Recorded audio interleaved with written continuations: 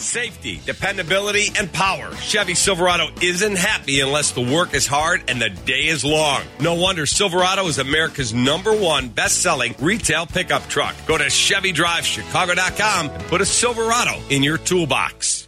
Attorney Steve Mandel is on the phone. Steve is representing a coalition of news organizations in Chicago.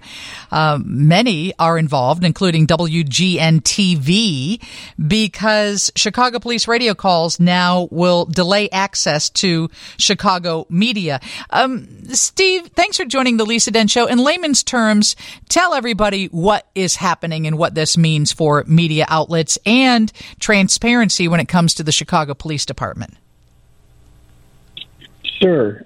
Thanks, Lisa. Police scanner transmissions historically, and they've been available since the 1920s, perform two important functions. One's a public safety function, right? It warns the public of certain safety issues, whether it be a bomb threat, an active shooter, anything that is of concern to the public. And then secondly, it also allows the public to monitor how the police are doing their job, okay? And that's where the media comes in, because all media outlets have scanners in their newsrooms, and they listen to them. And when they learn information, they disseminate that to the public. Well, now the police want to encrypt those transmissions so that they can't be listened to by the public or the media. And that's a real problem, because that negatively impacts both those functions. How are you to know that there might be an active shooter in your neighborhood or a bomb threat at the airport if that transmission's encrypted? And it really pulls a veil over how the police are doing their job. Think of the George Floyd situation. If the media had to recreate what happened by listening to scanner transmissions after the fact. So it's a real problem. And, the city says that they're going to make them available, the transmissions available after 30 minutes. Well, in terms of public safety, 30 minutes is a lifetime. Can you imagine you have an active shooter at large and yet you're not receiving information about it for 30 minutes? And I completely understand the safety of first responders when it comes to, Sure. There's gang members that are listening to this as well. The argument for it not being public is very valid, but there should be a way that the media could have a line where they would. It's done in Vegas, right? Isn't it done in Las Vegas? Isn't that one of the cities where, yes, the lines are encrypted, but the media has access so they can do their job? Absolutely. Vegas, Palo Alto was a city that went to encryption but then decided to unencrypt because they recognized the importance of transparency. Even in Decatur, Illinois, there's a relationship between the police and the media where those signals are provided. And you're right. That's why the media proposal is, look, we understand that there may be some safety issues, some bad actors who interrupt, police work by hacking into these transmissions.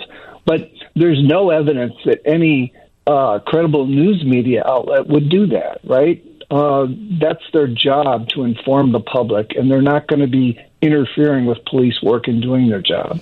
And once again, it's not just about delaying it. Sometimes they have the opportunity to edit it or eliminate the media from hearing at all of what is happening. Is that possible that could be happening here in Chicago? Yeah, there's a twofold problem. First of all, the system that the city has set up doesn't work.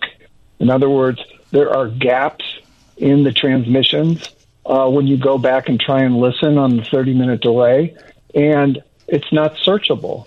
But the real problem is the entity that's supposed to be under watch, under the microscope, the government in this case, or our police in this case, are controlling the medium, right? It's the potential for censorship is there, and it's a real concern. Steve Mandel is representing the coalition of media entities in Chicago about this encryption issue with police calls. So what's the next step? Where does it go from here? Well, right now we're trying to raise public awareness of what's happening here, because the police have been rolling out this system and hope to complete it, this encryption system, by the end of the year. And I think largely it's been flying under the radar. So that's our first goal, and that's why the coalition has issued a joint statement that they've published on all their websites and in their newspapers. And I think people should read it to get a better understanding with examples of what's going on here. Where it goes to from here is a good question. We've merely asked the city to sit down and talk to us so we can hear their concerns, and they can hear how the Media Coalition proposes to address those concerns in a way that still makes this information available to the public. All right, well, keep us up to date, please.